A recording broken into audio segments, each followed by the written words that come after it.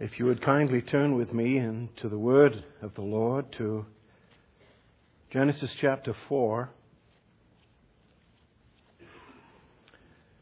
We will be reading the verses 1 through 14. Genesis chapter 4, the verses 1 through 14. Hear the word of the Lord. It is read today in your presence. Now Adam knew Eve, his wife, and she conceived and bore Cain, saying, I have gotten a man with the help of the Lord. And again she bore his brother Abel. Now Abel was a keeper of sheep, and Cain a worker of the ground. In the course of time, Cain brought to the Lord an offering of the fruit of the ground, and Abel also brought of the firstborn of his flock and of their fat portions. And the Lord had regard for Abel and his offering, but for Cain and his offering he had no regard. So Cain was very angry, and his face fell. The Lord said to Cain, Why are you angry? And why has your face fallen? If you do well, will you not be accepted?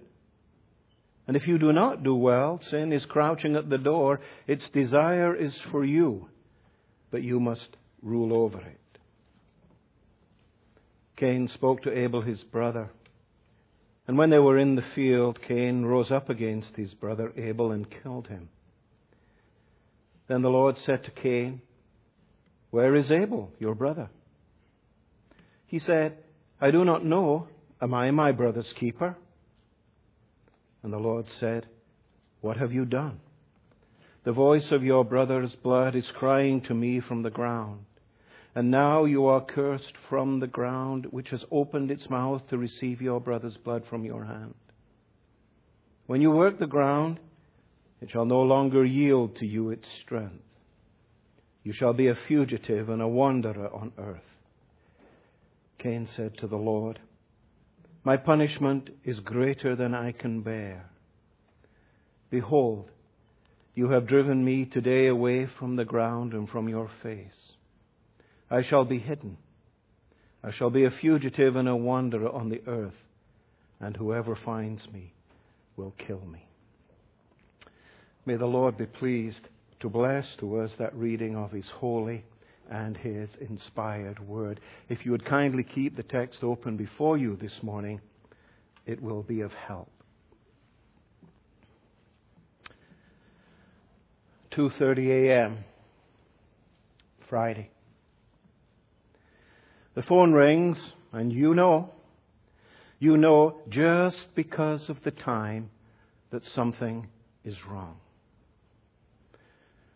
And the names of the people I saw this past week, they flashed through my mind. Jim, Sally, Jane,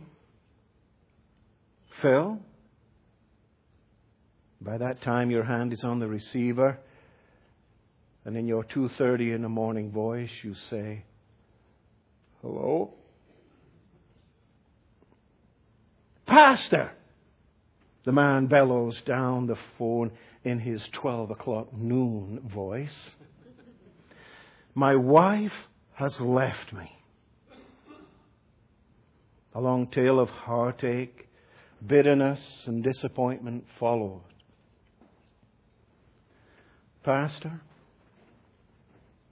The bellowing had stopped, and the change in his voice betrayed the fact that something big was going to come. It did. Pastor, he continued, what's the use of going on? What's the use of going on? Everything that I ever loved, everything that I ever cared about is gone. My life is just a big fat zero. It's totally and utterly meaningless. What can I do, Pastor? What can I do? I'll do anything. I will do anything at all. Brothers and sisters in the Lord Jesus Christ, how can we help, Mike? How can we help you too if you are in the same or a similar situation to Mike. Well, would you like the good news first, or would you like the bad news? You're not very responsive this morning. The good news. The good news. We can help Mike. And we can help you too. We can offer Mike all the help in the world, but because Mike is a believer in the Lord Jesus Christ, we can offer him all the help outside of this world. See, the Scripture tells us that our help is in the name of the Lord, and He is the maker of heaven and earth. Think about that, brothers and sisters. Think about that for just a moment. Supernatural help from the Creator and the Sustainer of the universe. Isn't that exciting? Isn't that good news? The bad news, well, there isn't any.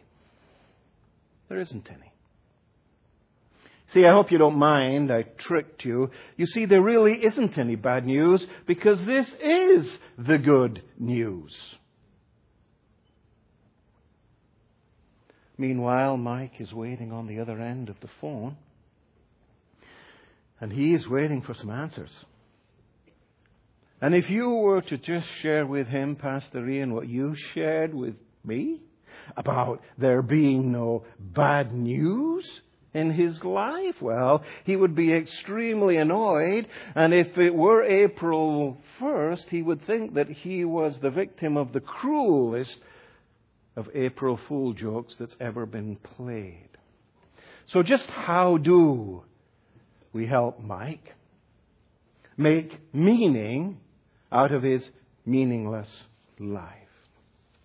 Well, the only answer to that, or the only way in which that question is to be answered, is to turn to Him, of whom the Holy Scripture says that it is in Him we live and move and we have our being. Yes, we turn to the Scriptures to see what the Lord God Himself has to say about Mike and his meaningless life.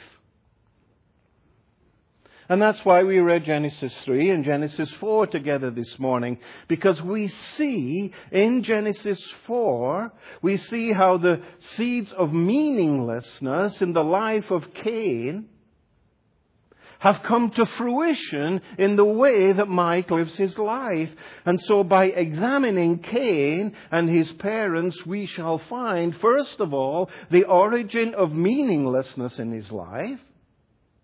And secondly, the way that meaningless begins to present itself in his thinking. And then third, the way it manifests itself in the way in which Cain lives his life. We shall find that the same themes that are present in Cain are present in Mike. And finally, we shall examine the question of what needs to be done. So the story of Adam and Eve and their disobedience before the Lord God, it precedes the Cain and Abel narrative. Genesis 3 comes before Genesis 4. But in order for us to understand Cain and Abel and that narrative, we have to view it within the context of Genesis 3. And so the third chapter of the book of Genesis, it tells us that it was Adam who broke covenant with the Lord God, and he did that through disobedience. Had Adam, our forefather, had Adam not sinned, he would have been able to live life and to live life to the full. He would have remained in union and communion with the true and the living God. You see, God was for Adam the center of creation. He was the center of life, and everything that Adam thought about, everything that Adam did was done, first of all, in reference to the Lord God. There was no area, none that did not find its significance and did not finding its meaning in God. And more than that, there was no circumstance that could ever arise that was beyond Him making sense of. Nothing is left up to chance. And not only that, there was nothing about him, Adam, that he couldn't define. But if there was a difficulty, or if he was ignorant in such and such a particular situation, all he had to do was to go to the Lord God himself, and the Lord God would explain to him how it was that he was to live in this world that God created. So this relationship that the Lord God had with Adam was the basis of all meaning. It was, however, not only that, as if Adam had a basis for existence but nothing else, as if he didn't know how it was that he were to live out his life before the Lord God. No, absolutely not. This relationship, you see, not only gave the basis for meaningful existence in God's good creation, but it also guided and informed every aspect of life in the covenant. Adam's life exuded meaningfulness because everything centered around God. Adam walked and talked with God in the cool of the day. Beautiful imagery. But alas, the introduction of sin into the created order at the hand of Adam and Eve, it put an end to meaningful life in the covenant. The wages of sin is death. Immediately the effects of sin are present, and now Adam no longer walks and talks with God in the cool of the day. No longer is every thought captive to the obedience of God. No longer done in reference to the Lord God. Instead, life now moves away from God in exact oppositeness to the way that he was created. Genesis 3, 7 through 12, if you have your Bibles open there. Then the eyes of both of them were opened, and they knew that they were naked. They sewed fig leaves together and made themselves loincloths. They heard the sound of the Lord God walking in the garden in the cool of the day, and the man and his wife hid themselves from the presence of the Lord God among the trees of the garden. But the Lord God called to the man and said to him, "Where are you?"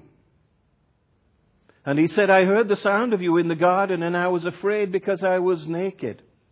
I hid myself." And he said, "Who told you that you were naked? Have you eaten of the tree of which I commanded you not to eat?"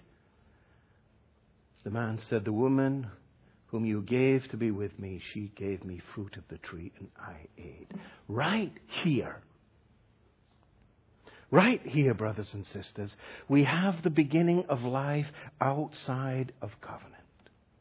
Adam, he sinned. He is dead in his transgressions and sins. Adam's life, if you can even say that, is in its totality begins to exude meaninglessness.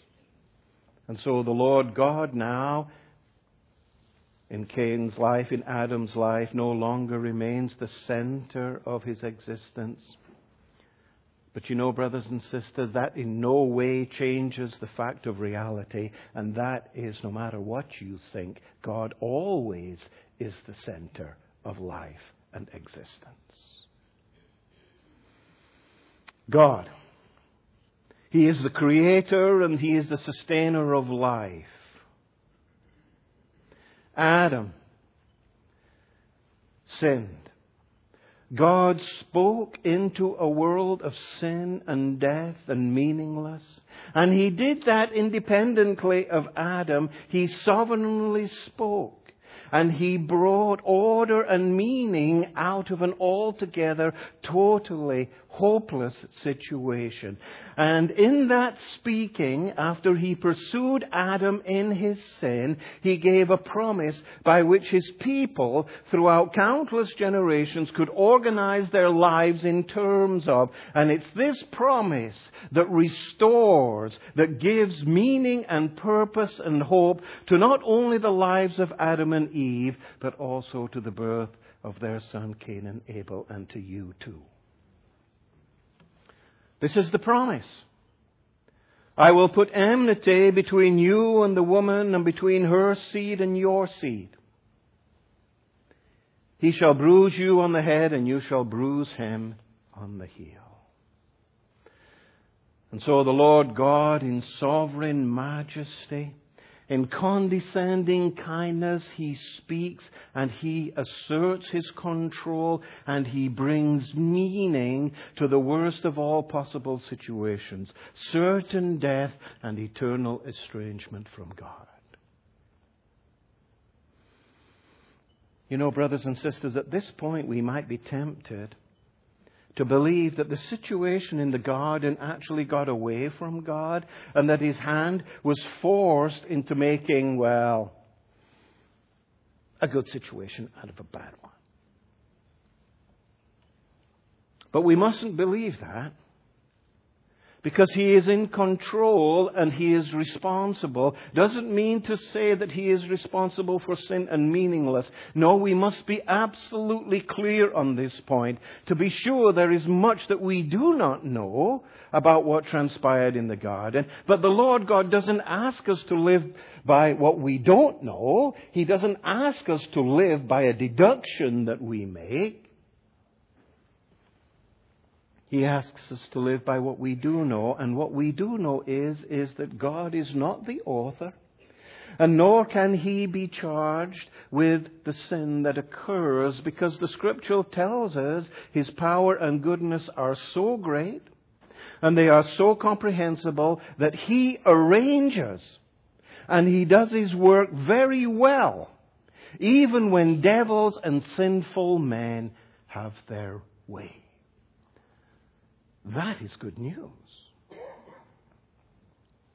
Simply, brothers and sisters, death, moral decay, and meaninglessness exists in your thinking when the covenant Lord is no longer the center of your life. And Cain thought that whatever he decided to do was going to be just fine. So when it came time to bring an offering to the Lord God for His goodness, unlike his brother who brought the Lord God the first fruits of his labors, Cain brought the fruit of the ground. And as we just read in the Scripture, Abel's offering was accepted, but Cain's was rejected. Why? Why was this? Well, the difference doesn't lie in that one was a farmer and the other was a shepherd, or even, as some have suggested, that the offering was a blood offering and Cain's was bloodless. No, I don't think so. In other words, not in the kind of offering each of them brought. No, the difference is to be found in the manner in which these offerings were presented to the Lord God. You see, it's the attitude, it's the posture of the heart that is the key to understanding the rejection of Cain's sacrifice. Hebrews 11 helps us in that regard.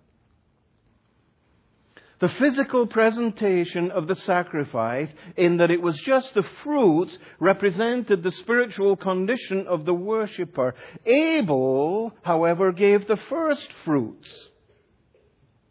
And that was pleasing to God because of the posture of his heart. He was testifying that life was first and foremost to be found in God and in God alone. And that is, you see, again to say that the Lord God is the center of life.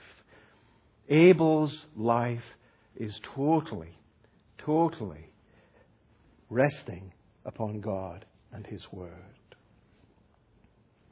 So the Lord God met Cain's sacrifice with rejection, and Cain in turn, he met rejection with anger. But Cain's anger, it wasn't to be found in any failure on his part, or even out of any kind of remorse for not giving to the Lord what was actually due the Lord.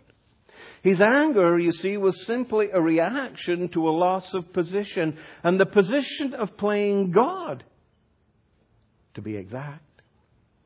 God, you see, having rejected Cain's sacrifice, Cain was now faced toe to toe with the Almighty. The creature was facing off with the Creator, and he is faced squarely with the fact that he is not God, and that he could not do whatever he wanted in this God-created and God-sustained world. Cain, like his father before him, he desired to be as God. He desired to be the center of the universe. He desired to be the all-controller and the manipulator of his environment, and he did his best, did he not, at planning and scheming to get things on his own terms and establish his own little kingdom over which he could be his own little God. He thought that by going to the Lord God with a sacrifice, with an offering, that he could at least keep peace with God. After all, he says, I'm not going to be like Abel. I'm not going to give everything to God. I'm just going to go through the motions. That way I'll be happy. It'll keep God off my back, and I can have my cake and eat it too. Meanwhile, Mike was telling me his story. It was a story that was filled with heartache, and as he talked, I began to get a fuller picture of what actually went on in his marriage. He was a respected man in Christian circles. He was on the board and a director of one of the local Christian schools. He was an elder in a local Bible-believing church. When it came to tithing, he was one of the best. He was so clean that when he walked, he squeaked. And when his wife and he came together for our weekly meetings, he really didn't see any reason to be there. No. He smiled as he spoke. A disarming smile. Smooth, calm. Very poised. And when he did speak, he said, "You know, Pastor Ian, my wife insisted on counseling. I came along to be sure, but she's the one with a problem." In previous counseling sessions with Mike and his wife, you could just sense the underlying hopelessness. What's the use? What's the use of going on? But every time I inquired as to what was taking place and tried to make some initial inroads, nothing, absolutely nothing I said would stick. The marriage was Teflon. Is it my humor that's bad, or just you don't get it? Their marriage was like Teflon. On the outside, the marriage was spotless. It was perfect. But it was really, and in fact, bursting at the seams. It was dying, and it was just a matter of time before the bomb exploded. And I knew it, but I just couldn't get in. I just couldn't penetrate the surface. But now at 2:30 in the morning, on a Friday, the doors were wide open, and the blueprint of the marriage was laid bare, and the Lord God was nowhere to be found. Mike was at the center of this blueprint. He was the master controller, and do you know he was so proficient at control that when it came to confronting him about particular situations, he was so good at it that he made the situation out to be something that it wasn't, and in fact ended up calling God a liar. He had set up his own little kingdom. He devised his own set of rules by which everybody in the family had to play. He told his wife what was what and what was not. She had to live by every word that proceeded out of Mike's mouth. He was the king of the castle, and you're the dirty rascal.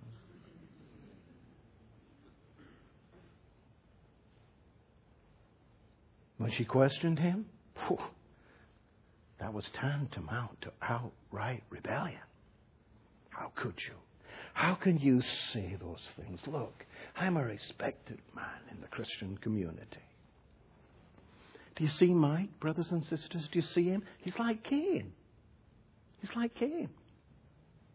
Like Cain, he thought that he could live with himself at the center of the universe. Like Cain, he thought that he could be his own little God and lay down his own rules. Like Cain, he thought that he could keep God off his back by doing in a formal way the right things. And like Cain, who thought that he could actually control God, Mike thought that he could control God and his wife. And when he found out that he couldn't control his wife, he, like Cain, became angry. Brothers and sisters, it is the covenant breaker man. It's Cain, it's Mike, who demand absolute submission in your relationship in every area of your life. Dominion. But Pastor, you say, that's all very fine and dandy. That's great theology. But didn't you hear what Mike said at the end of the phone call? He said he would do anything at all. Yes, I heard him. And it's that very phrase, I would suggest to you, that betrays the motive of his heart. You see, brothers and sisters, I hear that time and time and time again. I will do anything. And when I hear that, I've got to the place now that a shiver runs down the back of my spine, because I know he'll do anything. I know he'll do anything at all to get what he wants.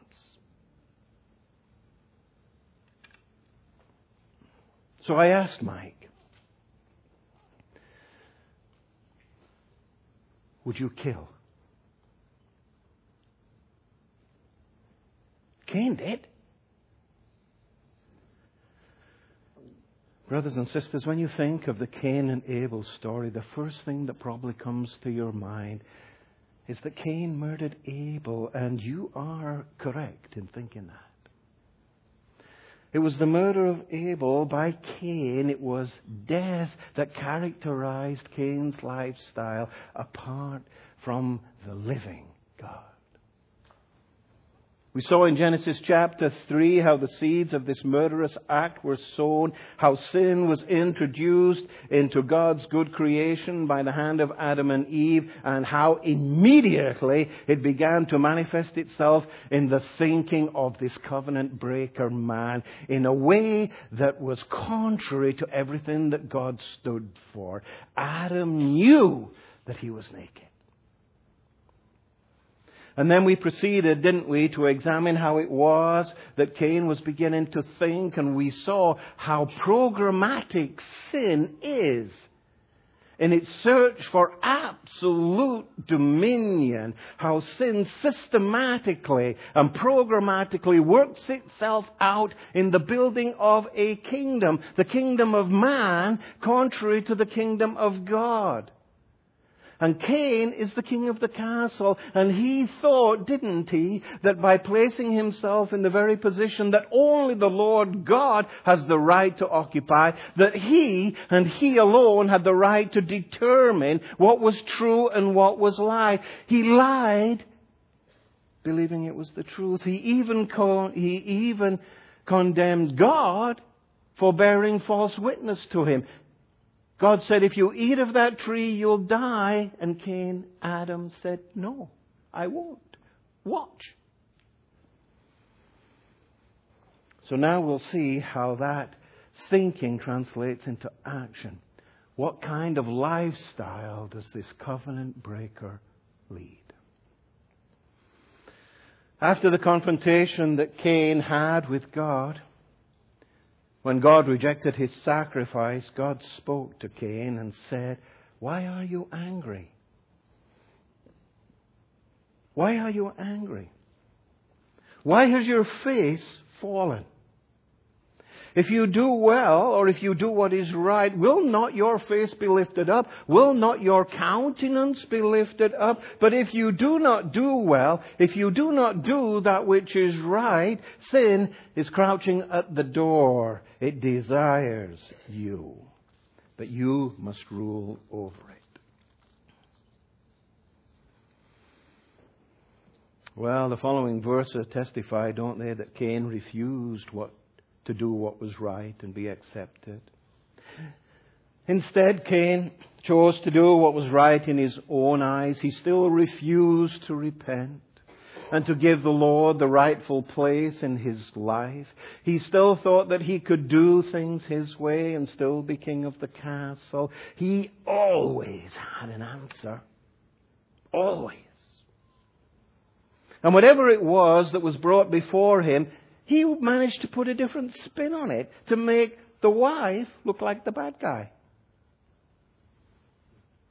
And he continued to refuse to believe that the curse that the Lord God has given his father in the garden was true. And the curse literally reads, dying you shall die. Cain was dying, but he didn't get it. He refused to accept the truth of what the Lord had told him. And he was determined thereby not to do what was right and be accepted. After all, that would be to let God get the better of him. He was going to take charge, and he was going to remedy this situation once and for all. He was going to kill his brother Abel. Why speak to me, God? I'm not the problem. It's her. Why speak to me, God? After all, if it weren't for Abel, I wouldn't be in this pickle, would I? And so the conversation with Mike, draws to a close. And Mike's telling me, if my wife had not left home, if she had just done what I told her to do, well, none of this would have happened and I wouldn't be sat here in front of you. She would have been home and everything in the family would be just fine. When she comes home, I'm going to have to speak to her about all the trouble that she's... Oh, sorry, Pastor Ian, you know that I really love her, don't you?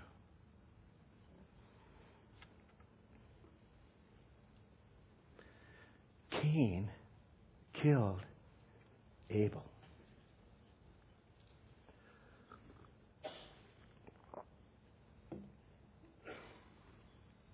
Mike shot his wife.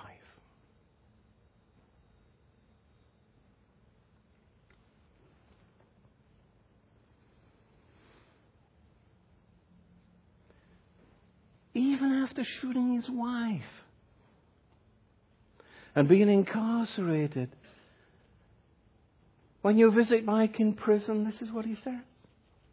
Oh, this punishment is more than I can bear. Why does he cry out like that? Simply, Mike's punishment is more than he can bear because he, like Cain, being God, thought that he could create his own reality. And if it's not my way, it's the highway. He could create his own reality, that his wife really and truly was the problem. He is deceived. Wholeheartedly deceived. In every aspect of his existence, he suffers from a delusion, and the delusion is this: there's no need for repentance in my life, Pastor Ian, because I haven't sinned. I could have had a V8. Therefore, any punishment is more than I can bear. See, rather than doing what was right and being accepted, Mike, like Adam, when he was confronted with the word of the Lord, he was fearful. Listen to this pattern. He was fearful. He ran. He hid. He covered. And he blame-shifted. Ran, hid, covered, blame-shifted, and he was fearful. These are the seeds, brothers and sisters, of meaninglessness that eventually came to manifest themselves in a disobedient lifestyle. And they are the indispensable elements of a sinful worldview. And they are consciously designed, at least practically, to deny His necessary submission to the Lord God and to His Word. Mike, like the city that Cain built, walled himself in. He's placed himself in the land of Nod, which means flight and banishment. His life is characterized completely and totally by fear and wandering. He can't understand what happened. Isn't that just incredible? He can't understand what happened to his wife and to his family. But at the same time that he laments the circumstances that he has found himself in, he is decidedly not willing to listen to the Scripture. He is decidedly not willing to repent, to do what is right and be lifted up and to be accepted. You know, he's even so foolish and quick to strike out at people from his church who want to help him, thereby cutting off the very lifeline that he needs so desperately. Brothers and sisters, Mike is sinking. He is sinking into a sea of meaninglessness, and he refuses to do what's right. But at the same time that he refuses to do what's right, with the other side of his mouth he calls for help, but he doesn't want it. Truly, that is meaninglessness. So the conversation ends with Mike, I'll do anything at all. So, brothers and sisters, we arrive back at the same place that we started at with the question, what can be done for Mike? And the answer we said was all good news. And it is all good news because Mike, like Cain, is a believer in the Lord Jesus Christ. And if you are a believer in the Lord Jesus Christ and you struggle in these areas, then it's all good news for you too. Since Mike is not here, however, and you are, I would like to speak to you and to your life. But before we leave Mike completely, let me ask you, will you do anything? Anything at all? Really? Really? Will you repent? Brothers and sisters in the Lord, in answering that question, what is before you is the matter of repentance. And you ask yourself, what should be your response to the preaching of the good news? And no doubt the first word that comes into your mind is faith. And the answer is, of course, correct. You must believe what the Scriptures teach you. But does your response to the gospel entail a faith that involves a turning away from sin and transgression, a turning away from what is contrary to the Word of God, and a turning to the Lord? As you can see, there is a close relationship between faith and repentance. In a few moments we will look at that relationship. But for now, let me ask you, what does it mean for you to repent? Having answered that question, we will then be in a better position to answer the question, why is that repentance necessary? Turn, if you would, to Acts 20:21. This verse helps us immensely in our understanding of this topic. Because in that verse, Paul is testifying concerning the character of his preaching ministry among the Ephesian elders. The word of the Lord. I have declared to both Jew and Greeks that they must turn to God in repentance and have faith in our Lord Jesus Christ. They must turn to God in repentance. That's one word. It's a word that means a radical change of mind or will. That's probably something, if you have had the privilege growing up in church, that you know. Your mind and your will must change. Whereas there had previously been a love of sin, now there must be a hatred of sin. You must have changed attitude toward your sin. You must learn to put off those former patterns of life, the old man. But don't just stop there. Don't just stop there and think that that's enough. That a change of attitude or a change of mind or will is the whole story. Isn't that the problem with Mike? There must also be a change in behavior, a turnaround in practice as well as in thinking. Turning your Bibles to Hebrews 6:1. The writer there, he speaks about repentance and he says that there is repentance from dead works. Repentance from dead works. Not only dead thoughts, but dead works. And so you have to come to the place in your life where you have to stop doing them. You have to put off the old man that was crucified with Christ Jesus, while at the same time you must turn and do that which is right in the sight of God. That is, put on the new man that is created in Christ Jesus. And both of those ideas find expression in Acts 20. He declared to both Jew and Gentile that they should repent and turn to God and perform deeds worthy of their repentance. Brothers and sisters in the Lord Jesus Christ, when is a thief not a thief?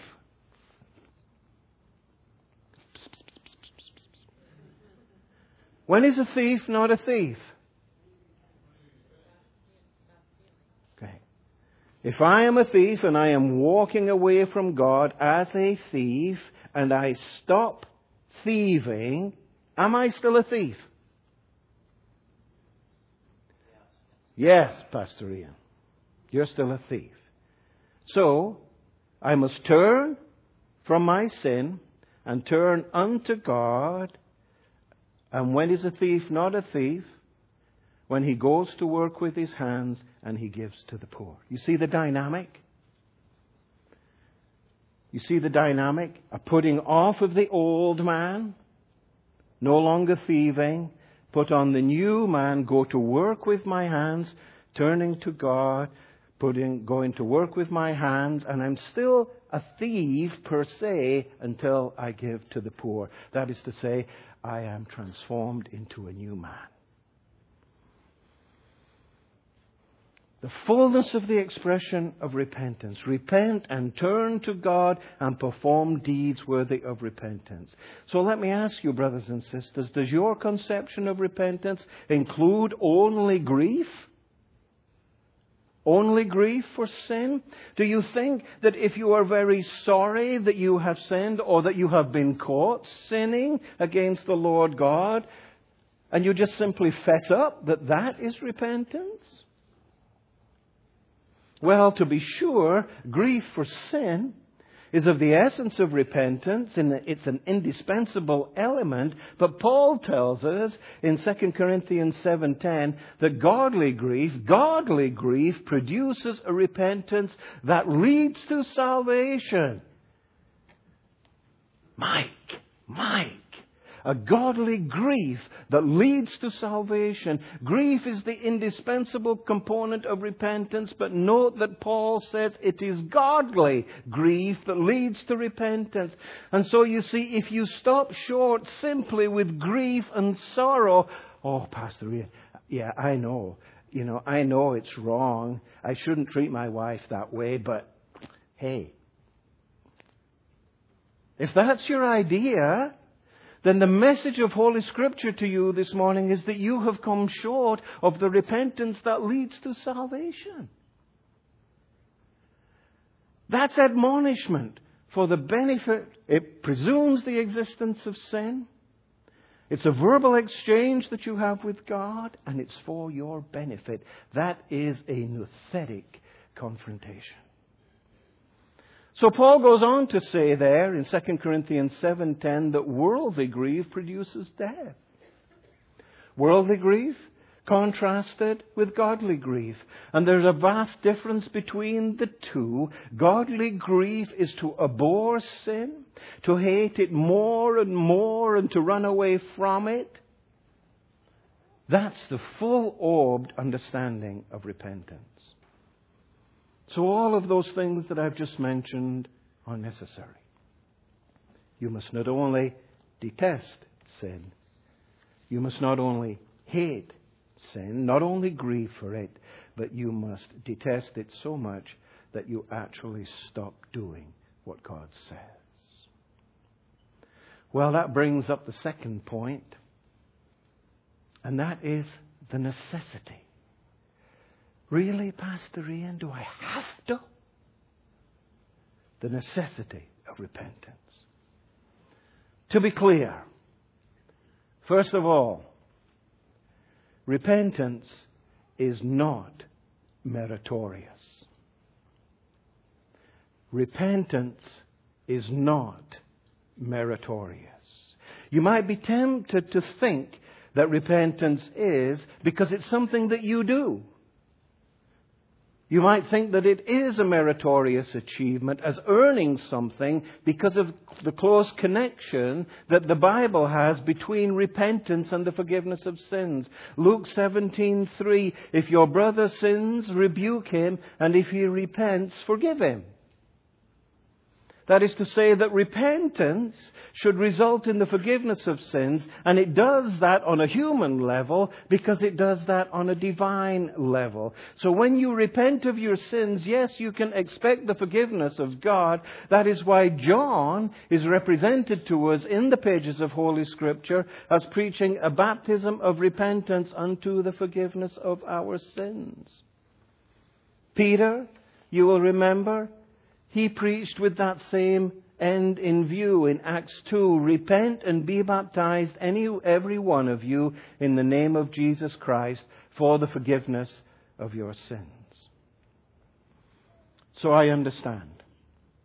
I can see how it might be tempting when you look at the Scriptures for you to think that repentance, something you do, might be conceived as something that you earn or that you merit from God. In other words, a connection is made that you are forgiven because you repent. And because you have repented, forgiveness is deserving. That might be the connection that is made. And in popular piety, that is exactly the connection that it's made. But it's wrong. It's wrong. Your repentance, brothers and sisters, your repentance is not the meritorious ground of your forgiveness. Your repentance earns you absolutely nothing. To be sure, the Lord God forgives those who repent of their sins, but He does not forgive them because they repent. He forgives the penitent, but He does not forgive them of their sins because they repent. The point is simply this, that your repentance is owed to God irrespective of whether you are forgiven or not. You see, sinners ought to turn away from sin for no other reason that it is a sin against Almighty God. You ought to turn from sin. Sin is an act of subordination. It is an act of rebellion, and it ought to be stopped. But the fact that God, in condescending kindness, is pleased to forgive those of you who repent of your sin, that is grace. That is grace, pure and simple. The reason why God forgives you does not lie in you, and it does not lie in your repentance. Isn't theology great? It makes sense of a whole load of things that rattle around in our heads that we can never figure out. The reason why God forgives you, brothers and sisters, lies wholly and exclusively in Jesus Christ and His righteousness and His righteousness alone. Jesus saves you, not your repentance, not your faith. Jesus saves you because He has borne the penalty of your sin, and only because He has borne the penalty of your sin can you be forgiven. The reason why God does not exact the penalty, the condemnation for sin from you, is not because you have repented, but only because Christ has borne the penalty in your place so that you can receive both faith and repentance as a gift. Salvation is a gift from start to finish. So then, repentance does not merit. It does not earn forgiveness of sins. There is nothing meritorious about it, nothing. But the fact that it is not meritorious does not mean that you can dispense with it. You can't dispense with it as though it were not necessary, or as though you could enjoy fellowship with God and your neighbor in the absence of repentance. Not at all. Nowhere does the Lord God make that clearer than in Luke 13, verses 3 and 5. He speaks there of certain Galileans who were killed by the fall of the Tower of Siloam. And then He says to those who are listening to Him, unless you repent, you will likewise perish.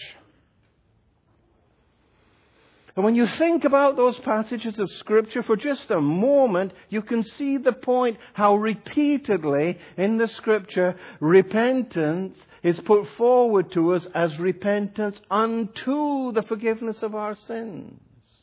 Repent unto the forgiveness of your sins. Repeatedly, consistently represented in this way that the conclusion, my brothers and sisters, at the end of the day is unavoidable. There is no forgiveness without repentance.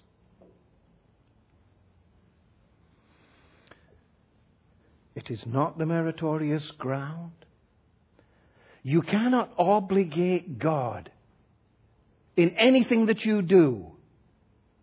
God does not forgive you of your sins because of anything that you do. You do not contribute in any way, shape to the forgiveness of your sins. Absolutely not. So how do you enjoy the forgiveness of God? You enjoy the forgiveness of God in the way of repentance. Those of you who walk in the way of repentance, you know the forgiveness and acceptance of God. If you can bear with me for just a little while longer, when Jesus commissioned His apostles to preach the gospel of the new covenant, He did that in Luke 24:47. And listen to what He told them. To preach repentance unto the forgiveness of sins. So what's the good news of the gospel? What's your response to the preaching of the good news? The good news of the gospel is not that God forgives those who don't repent.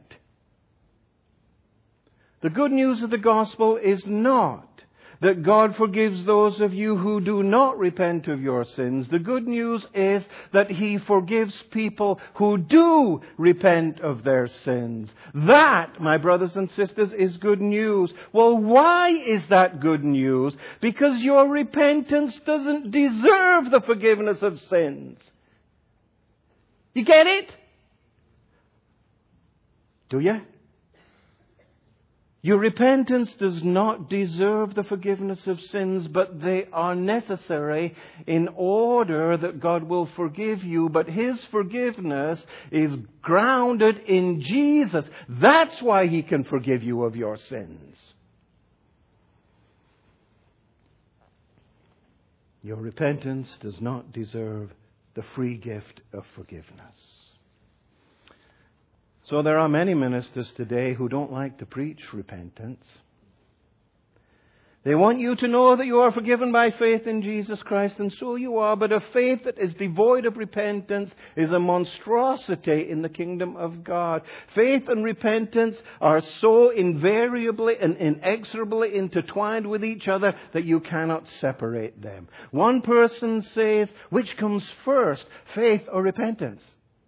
Ever been in any of those kind of discussions? What comes first? Which is more important, repentance or faith? It's the wrong question. If you're a theology student, please don't write any more papers about that. You can't answer that question. Don't spill any more ink on it. It's meaningless. How can you turn to Jesus without turning away from sin? If you're walking away from the Lord Jesus Christ and you hear the call of the gospel and you hear your Savior call and you turn, are you turning in faith or are you turning in repentance? Yes. Yes. So when you read the Scripture, there are times that the gospel sometimes goes out with this. Believe in the Lord Jesus Christ and you will be saved. There are other times that it goes out like this. The times of ignorance God overlooked, but now He commands all people everywhere to repent.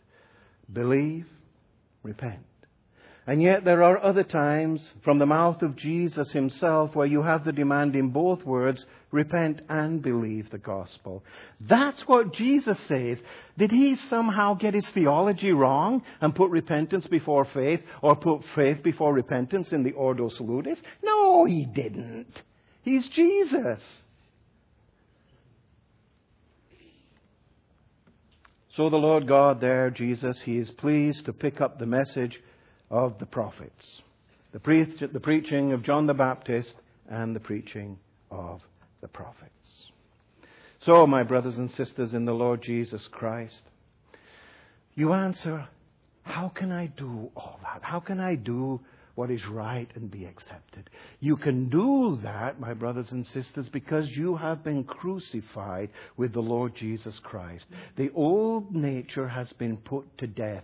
Sin does not make you do anything. Your wife does not make you do anything. You do it because you want to do it. Fess up. And in fessing up, don't think that you're a changed man. And wives, don't think that your husband is a changed man just because he fessed up, because he has to put off the old man and he has to learn to put on the new man and walk in the way of righteousness and truth.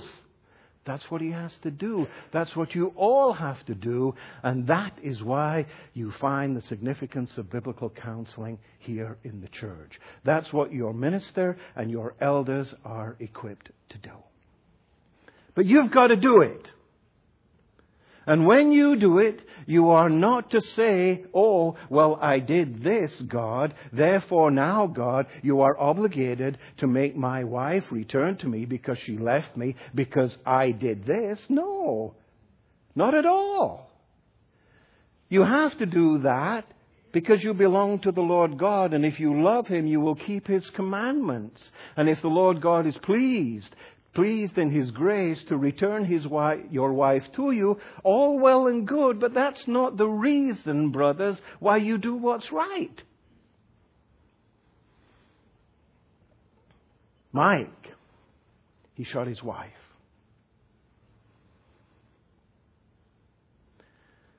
She didn't die.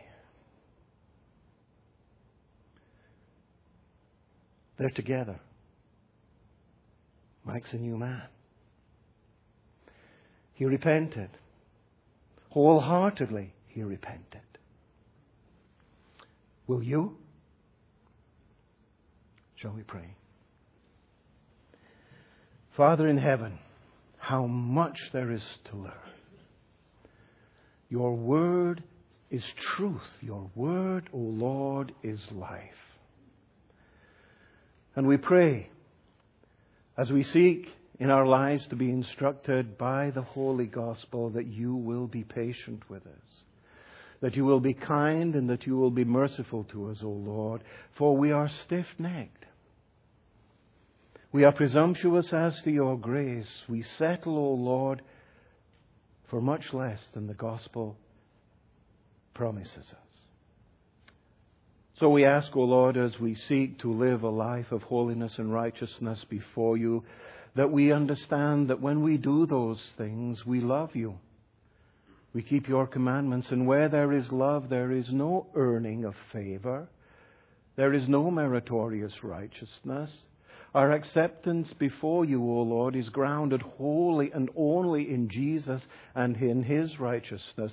For His life of perfect righteousness, O Lord, His reward was death. The crown that was upon His head should have been upon ours. The spear in His side should have been in ours. He died, but He died, O Lord, so that we might have life.